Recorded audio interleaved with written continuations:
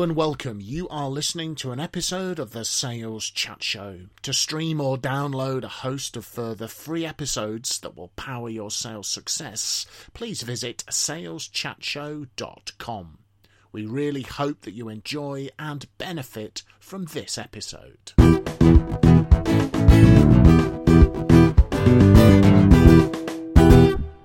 So, hello folks, and welcome to yet another episode from the Sales Chat Show, saleschatshow.com, driving your sales forward in the virtual Sales Chat Show studio today. As always, Mr. Graham Jones, Mr. Phil Jesson, and I'm Simon Hazeldine. And this episode is entitled, Will Your Sales Survive the Long-Term Effect of COVID-19? Now, as regular listeners to the Sales Chat Show will know, we are always keeping our eyes and ears open, looking for research and information to share with you that'll be helpful or maybe in certain cases challenge you. So I want to share with you on this episode some thoughts inspired by a piece of research from McKinsey. The research is entitled, These 8 Charts Show How COVID-19 Has Changed B2B Sales Forever. That was published on the October the 14th for you. Now, we recorded a previous episode of the Sales Chat Show where we asked, has COVID-19 meant we've seen the end of the field sales force? And some of the McKinsey data will be very interesting. But Graham, you led the conversation on that episode. Could you just give us a summary of what we kind of discussed and predicted when we did that episode, and then we can compare that to what we've got from McKinsey? Yeah, that episode came out of a conversation I'd had with a neighbour about some sales that were happening for a company they were dealing with. And the people there had worked out that actually since the lockdown, they'd been selling quite well without their field sales force. And actually their customers preferred to deal with them online rather than through the field sales force. And so we were debating then, what have you got to do as a member of the field sales force? Your job's going to change. So rather than going out, you're probably going to be doing a lot more online. And that's what we were suggesting people needed to think about. And it's good to see that McKinsey has finally caught up with the Sales Chat Show and 3 months later published data that shows that we were right all along. There we go. Talk about having your finger on the pulse, folks. Before we get too carried away with our future prediction abilities, but quite seriously, let's look at this McKinsey data. So I've got some of the main points here. So it shows that 3/4 of buyers and sellers say they now prefer digital self-serve and remote human engagement over face-to-face selling, which is a significant shift, I think. And only 20% of B2B buyers say they hope to return to face-to-face interactions with suppliers. And that's even in traditional industries such as pharmaceutical and medical, where they've traditionally, face-to-face has predominated. So, why? Ease of scheduling, reduction in travel expenses, and safety has come out. And also, when companies were asked, the question was, how effective is your company's new sales model at reaching and serving customers?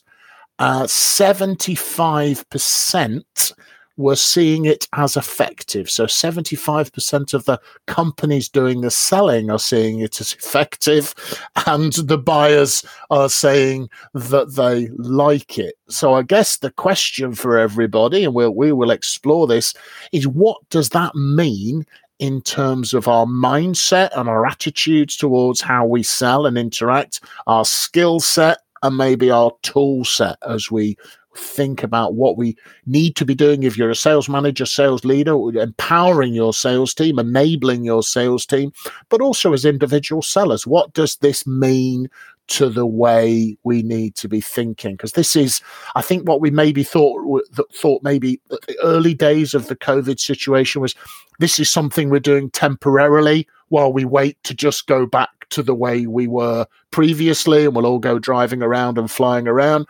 This data is saying exactly the opposite. This change is going to become a permanent. So, gentlemen, your thoughts. What does this mean for sales leaders, sales managers? Phil? Well, I'm getting very used to watching breakfast TV in this new world, and the number of times that various government ministers and experts pop up in a remote environment that is totally unsuitable to what they're trying to put over. This morning, for example, I have witnessed a government minister who is sat next to his toaster, and I'm not quite sure the toaster in the kitchen is the right image. And on another part of the broadcast, an expert was accompanied by his impatient son, who just wanted to get into the camera shot. So I think the first contribution I would make is that as salespeople, we should all be asking ourselves, am I coming over in the right way? Am I conveying the right image?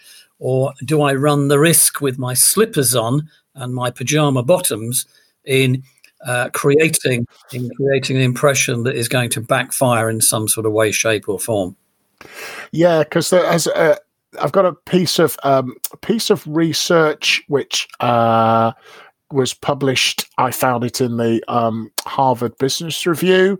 So it's not specifically about sales, but I think it's worth just maybe throwing it in case it's useful. So about video conferencing preferences. So people were shown against 3 different backgrounds, wearing 3 different clothing colors and dressed in 3 different types of clothing. And participants were asked to choose which of those helped the speaker to appear the most authentic, trustworthy, innovative, and as an expert. And in virtual settings, most people care more about the background. The background was more important than clothing type and clothing color, although those did also matter. So a background that was genuine.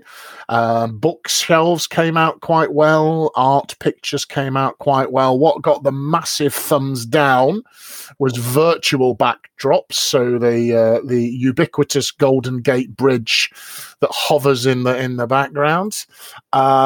Clothing color, neutral colors were preferable unless you're trying to make yourself come across as innovative and smart.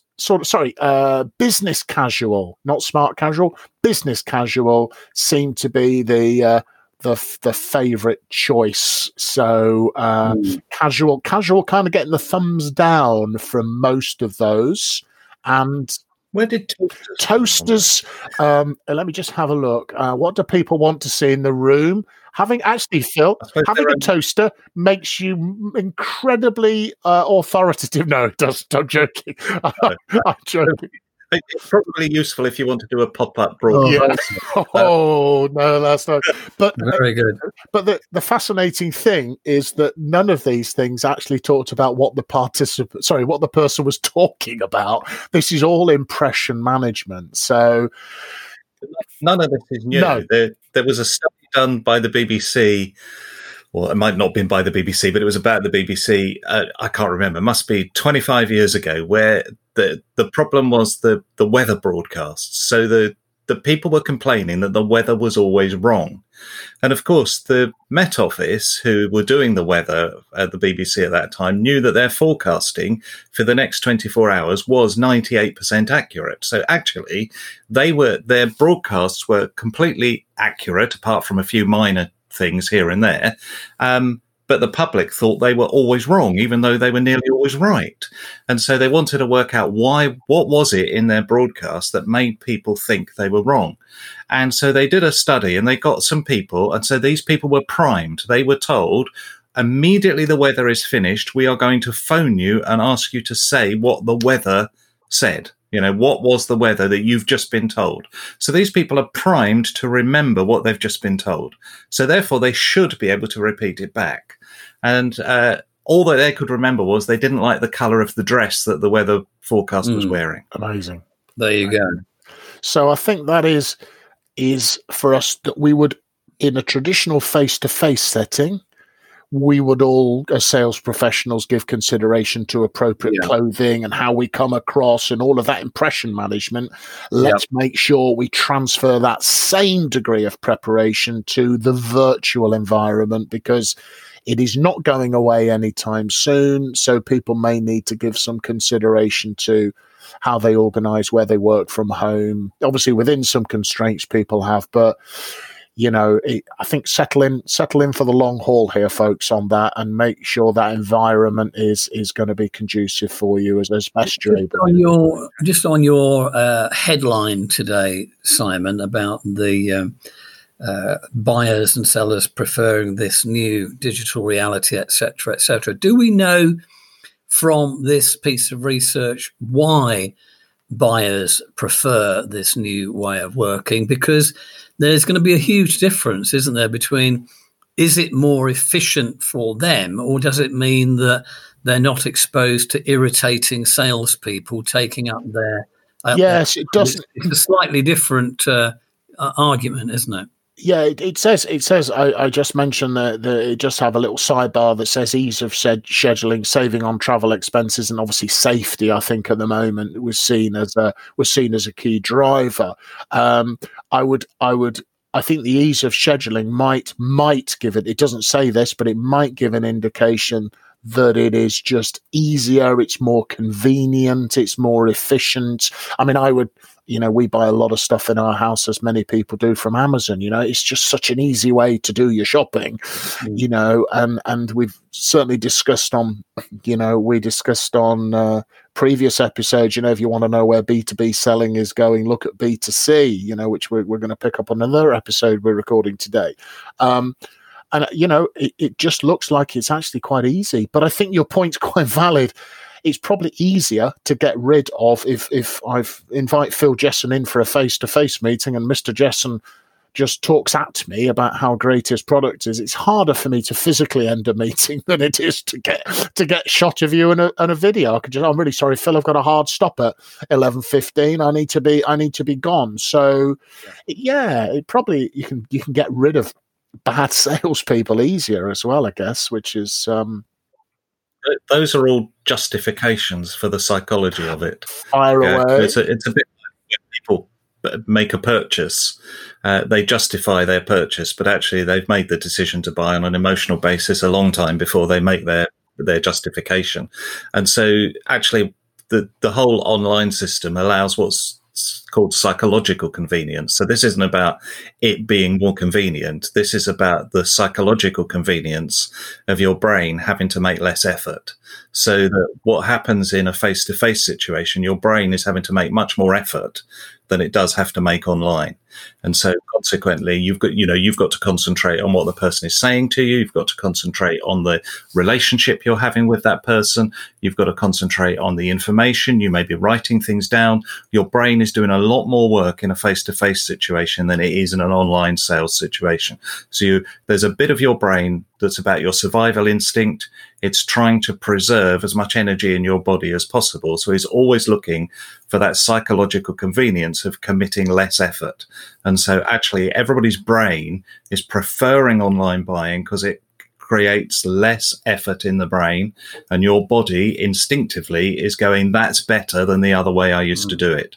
So people are wanting to do this because their base instincts is driving them towards that psychological convenience. And then having made that decision instinctively, they're now justifying it by saying, oh, it's about safety, or it's about, access to information, or whatever. Those are the justifications. The real reason is psychological convenience. There's less effort to do this. Yeah, and I guess if you are a buyer about to welcome a face-to-face salesperson into your building, you are very much the host. You are hosting the salesperson, meeting them in reception, giving them a coffee when you get to your office, and all of that stuff. And I suppose the new remote world is almost like It's the reverse of that, isn't it? They're not the host anymore. They're just having a very casual chat. Yeah. So I think it's a question, I think, for all of our listeners is, what skill sets do you need to be adapting and transferring? We've been doing a lot of work with clients on remote negotiation and also selling. And some interesting research from negotiation was that negotiators who were told to make 5 minutes of small talk conversation before going into a virtual negotiation situation got better commercial outcomes, and also both parties felt more psychologically happier about the outcomes than people just went straight in. So remember all the things that we know work, which about establishing that sense of emotional connection and rapport before we launch through. So don't.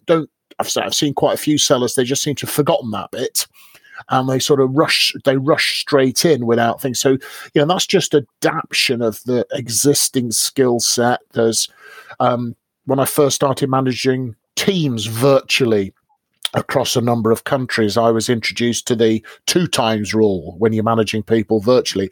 2 times more communication, 2 times more checking for clarity, 2 times more discipline, 2 times more listening. So you just got to, raise your game, I think, from a skill set point of view. And also, we've recorded an episode called "Are You Making This Fatal Remote Selling Mistake?", which will help you to understand more about the importance of video in remote selling. So I think that probably comes down to tool set as well. So making sure that you're in a good place from that point of view as well. Other thoughts? What do we think needs to change, guys, about the way people might be doing it now, based upon what we're seeing from this data?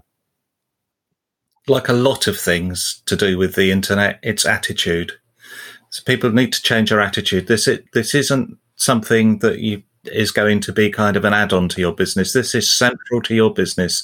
It's central to your success. And I've been banging on about that for years. And, still, even now, something like 45% of businesses still don't have a website. It's just ridiculous. Well, wake up. Yeah. The world's changed. Because that is worrying, because if that's 3/4 of buyers and sellers saying they prefer digital self-serve, right? People want to find things out self-serve. If your business is not doing that, then you are going to be missing out on sales, full stop. I mean, you've been saying this well before COVID anyway. 70-80% of information buyers now use to make decisions, they discover themselves. So have you got those things available for your buyers to discover, or as well that you've got it for your salespeople to be able to provide to buyers when they need it? So if I'm selling to Phil and Phil says, can you send me some information? So I'll tell you what, Phil, let me just share my screen, for example. Let me just show you this information. Oh, by the way, Phil, I've just sent that to you in the chat. If you just want to download that or email, I've emailed it across to you. You need to have that sort of thing at your fingertips. Like back in the old days, have you got any more information? Here we are, Phil, here's a leaflet. And you can do it professionally. Your preparation, I think your digital preparation, your remote selling preparation has to be as slick and as efficient as it maybe was when you were face to face. There's still too many businesses thinking this is kind of an add-on. Yeah. I get retailers coming to me saying, "Oh dear, it's all Amazon's fault," and I'm going, "Well, you should have been doing it 25 years ago as well." Yeah. It's too late. We're not saying Amazon is not causing problems and challenges, but don't just sit there and do nothing. I think is the worrying thing. I think for sales leaders, sales managers, you've got to be thinking now about longer term management of your people in this new remote selling environment. So I think you might need to look at what you're measuring, how you're targeting, looking at lead and lag indicators that you might have been appropriate for a field sales force, but might be very, very different for, managing people remotely over longer periods of time. So if I was a salesperson selling engineering components that normally I might handle and demonstrate when I'm face to face, in that scenario, of course, I'm encouraging the buyer across the desk to use other senses. They are going to use the sense of touch. They are providing the engineering piece, let's assume it smells of engineering oil or something, then they are deploying their sense of smell. And of course, remotely, that's not going to happen. So for our listeners who are selling a product that they would normally handle and demonstrate, what do you think they should be doing? Well, online carpet shops have been doing this for years. They send out samples. You just go online and say, I want samples of, and they send you a little swatch of samples of carpet. So you no longer have to visit the carpet shop to get the touch, the feel, the smell of the carpet. You can have it sent to your home. So engineering companies need to think in the same way. And maybe one of the things they need to do following that line of thinking is to make sure that the customer or the prospect has got the sample in their hands before that Zoom call goes in, rather than doing it late in the day. And you could also, we could also have a hybrid model, which might be around, there may be certain parts of certain people's sales processes that might be more effective still back in face-to-face, but you have to plan for that. So your sales process will be, 99% of it might be conducted remotely, but there might be something where a test or a trial has to be done, or something that they will need in the future be on site. But I think we're moving away from the default that everything has to be a face-to-face. So you have to think probably about your sales process and where that can be done remotely. And if there are elements that can't be, how are you going to handle those going forwards? But I have to say, I'd start with going, let's see what we can do to do everything virtually and remotely, because that's what the buyers are saying. Not all of them, okay, but the vast majority, Yeah, I mean, I don't know if you've heard of it. There's a quite successful company called Apple. I don't know if you've ever heard of them, but they have these things called Apple stores. And those Apple stores, hardly anybody buys anything there. It's all about touching and feeling and experimenting and having demos, and then everybody buys their products online. But if I was an engineering company and I needed people to touch and feel my things, I'd have a shop where I would have my salespeople in the shop. I may be business to business. The only visitors are going to be business visitors. I'm not going to have it at a retail center. I'd have it on a business park somewhere. And then I would do all the online stuff. And then they come and they just come to a showroom and see the samples and touch them. Why not? Well, I think we've just got to be looking at things very, very differently. I was watching some program on television. I very rarely watch live television, but I was watching a game of football with my son, and there was an advert for a company that sells cars online entirely now. They've dispensed with test drives completely. And you got to go, I'd have probably, if you said to me, is that possible 4 or 5 years ago? I said, no, people are always going to want to come and actually see the car. Well, not everybody does, I bought a car online just like that over 20 years ago. And, why wasn't the motor there were people doing it 20 years ago. Why has the motor industry taken 20 years to do this? It's ridiculous. Well, some of it's a mindset, isn't it? You kind of think that, and also if you're listening to this and thinking, oh, this doesn't feel right, this doesn't feel comfortable, it's not about whether we like it. It's about what the customers like and the way the customers, because this data is suggesting incredibly strongly this is going to be the way it's going to be. So I think mindset. I think Graham's point around attitude has got to come first. So this is not a temporary pause in how we do selling. This is how we're going to do selling. From the look of it, this is about habit, isn't it? As much as anything else, the buying community have got into the habit of working this way, and it will stick. They will not want to change that habit, and that's where the new world is. So I think as we come to a close, folks, give some thoughts to your current skill set and capability with regards to working like this. Definitely think about that attitudinal mindset piece, because, you might need to consider some of your beliefs. We've got some different data now. And if we've got different data, we need to, change those beliefs about what's going to be possible.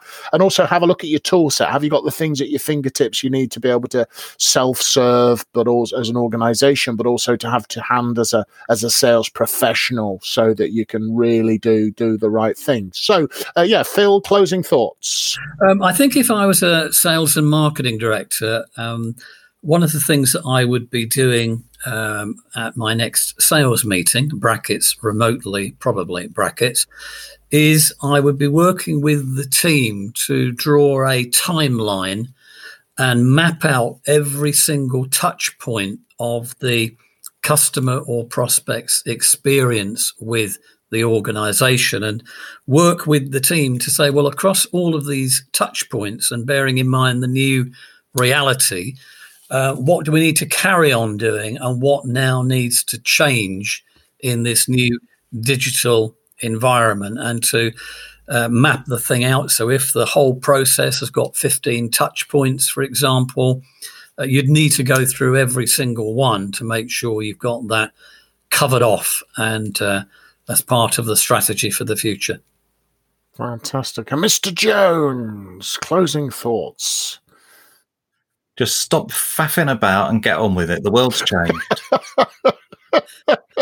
I think he's having one of his grumpy days, Phil. He's sitting there, isn't he, going, I've been saying this for the last 20 years. Yeah. And finally, you're all paying attention because of COVID. Well, he thought he would be on a cruise today. That's what's gone wrong. Yeah, unfortunately. But yeah, it's and I forget. I think it was an American. I think it was an American military guy. He said, "If you think change is hard," he said, "you won't like being obsolete, even less." So I think let's make sure we raise our game, folks. So thanks very much, been Mr. Graham Jones, Phil Jesson. I'm Simon Hazeldine for the Sales Chat Show. An absolute vast library of sales wisdom, and then some silly bits as well from us at saleschatshow.com or from wherever you get your podcasts. It's been a pleasure. We would just like to wish you good luck and good virtual / remote selling.